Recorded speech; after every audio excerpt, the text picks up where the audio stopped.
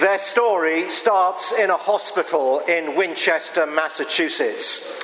It starts in 1962. It starts in a maternity ward where Judy Hoyt gives birth to baby Rick. And it starts in tragedy. Judy and Dick, her husband, endured the anguish of an abnormal delivery. As his head crowned, it became frighteningly clear that something was terribly wrong. The umbilical cord had wrapped around Rick's neck, cutting off the flow of oxygen to his brain. Despite the best efforts of obstetricians, Judy and Dick were sentenced to endure the devastating reality that their precious son could not move his limbs and showed few signs of being able to live a life of any kind of quality. Neonatal specialists advised Judy and Dick to prepare for the worst.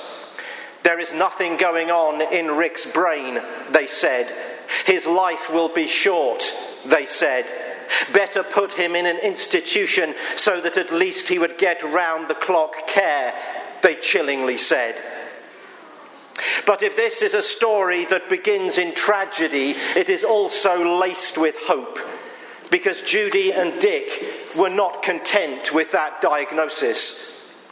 Instead of to an institution, they took Rick home and in time made a profound discovery. That when they crossed the room, Rick's eyes would follow them. Time passed, but their belief did not. It only grew and flourished. Months moved into years, and they beheld new signs of something beautiful. They interpreted Rick's movements and vocal sounds as his attempt to interact with them. And so, after 11 years of believing against all odds, Rick's parents took him to Tufts University to see if there was some way to release the caged bird that sang in Rick's heart and empower him to communicate. The college was sceptical, thinking that the boy was incapable of thought, let alone communication. But more out of wanting to pacify his parents than of any real expectation, they created a device that allowed Rick to control the cursor on a computer monitor by touching a switch with the side of his head. And beautifully, miraculously, Rick began to communicate, in time learning to type words into the computer. A short while later, Dick and Judy enrolled Rick in high school. But tragedy struck that community once more when one of Rick's classmates suffered massive trauma in a road accident and was left paralysed. The school did what they could to help, and someone organised a charity run for him. Parents and friends signed up to raise a few dollars for the victim of the accident. And Rick pecked out on his computer, "Dad, I want to do that." Well, Dick had never run more than a mile in his life, but he entered the race and pushed Rick in his wheelchair for the full 5 miles. That act changed Rick's life. "Dad," he typed, "when we were running, it felt like I wasn't disabled anymore." That sentence, like a supernatural force, seized Dick and transformed him. He became a man possessed by a vision, a mission, a God-given calling to give Rick that feeling as often as he could. He adopted a brutal training regimen and got into such shape that he and Rick entered and finished the 1979 Boston Marathon. After a few more long-distance running events, somebody said, "Hey, Dick, why not try a triathlon?" So they did, 257 times, including 6 Ironman triathlons, each comprising a 2.4-mile swim, a 112-mile bike ride, and a 26.2-mile run. And Dick could not even swim before he started training for the first one. During the swim leg of the triathlon, Dick would attach a rope around his chest, whilst Rick sat in a dinghy at the other end of the rope. Someone designed a bike with a seat and harness at the front for Rick to sit in. 4 years ago, Team Hoyt retired from athletic competition. Well, they had to. Dick was 72. They had planned to make the 2013 Boston Marathon their last run, but the bombing of that event meant they were prevented from finishing. And Team Hoyt could not retire with "did not finish" next to their name, and so they postponed their retirement to the following year's race. As well as their 257 triathlons and 6 Ironmans, Team Hoyt completed 72 marathons, and in 1992 they cycled and ran their way across the United States, 3,753 miles from sea to shining sea in just 45 days. Here's what Dick says about his son. He motivates and inspires me. He's a very tough guy, and he doesn't let his disability get in the way of the things he likes to do. I just feel now that Rick is the athlete, and I'm out there just loaning him my arms and legs so we can compete together. I don't run without him. I wouldn't know what to do with my arms. And Rick's take on all this? The thing I'd like most is that my dad would sit in the chair and I could push him for once.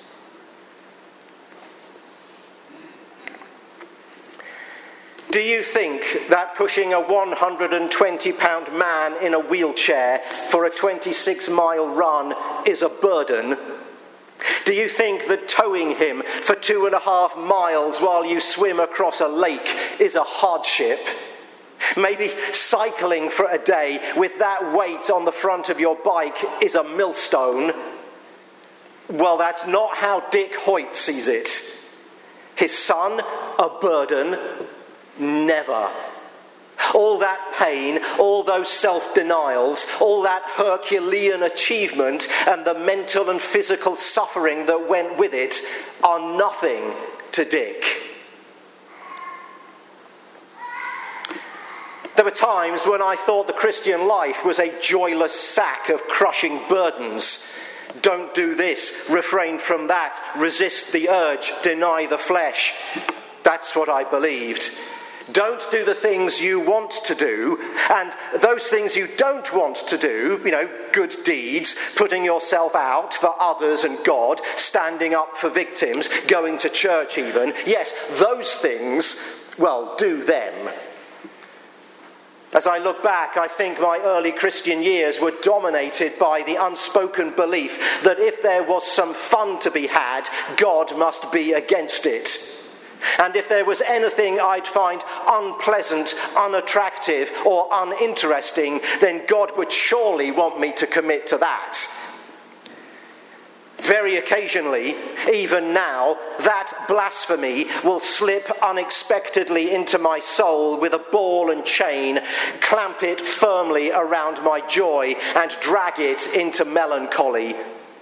I say blasphemy because it is based on a belief about God that is false. A God who is a harsh taskmaster, a ruthless judge. And then, into my prison of gloom, John, the writer of this morning's epistle reading, strides, lamp in one hand, key in the other, with a message from the Lord. For the love of God is this, that we obey his commandments, and his commandments are not burdensome. Yes, of course, following Christ, as we often remind ourselves, especially in Lent, involves self-denial and crosses. If anyone would come after me, let him deny himself, take up his cross, and follow me. And those words of Jesus sting and sear and wound.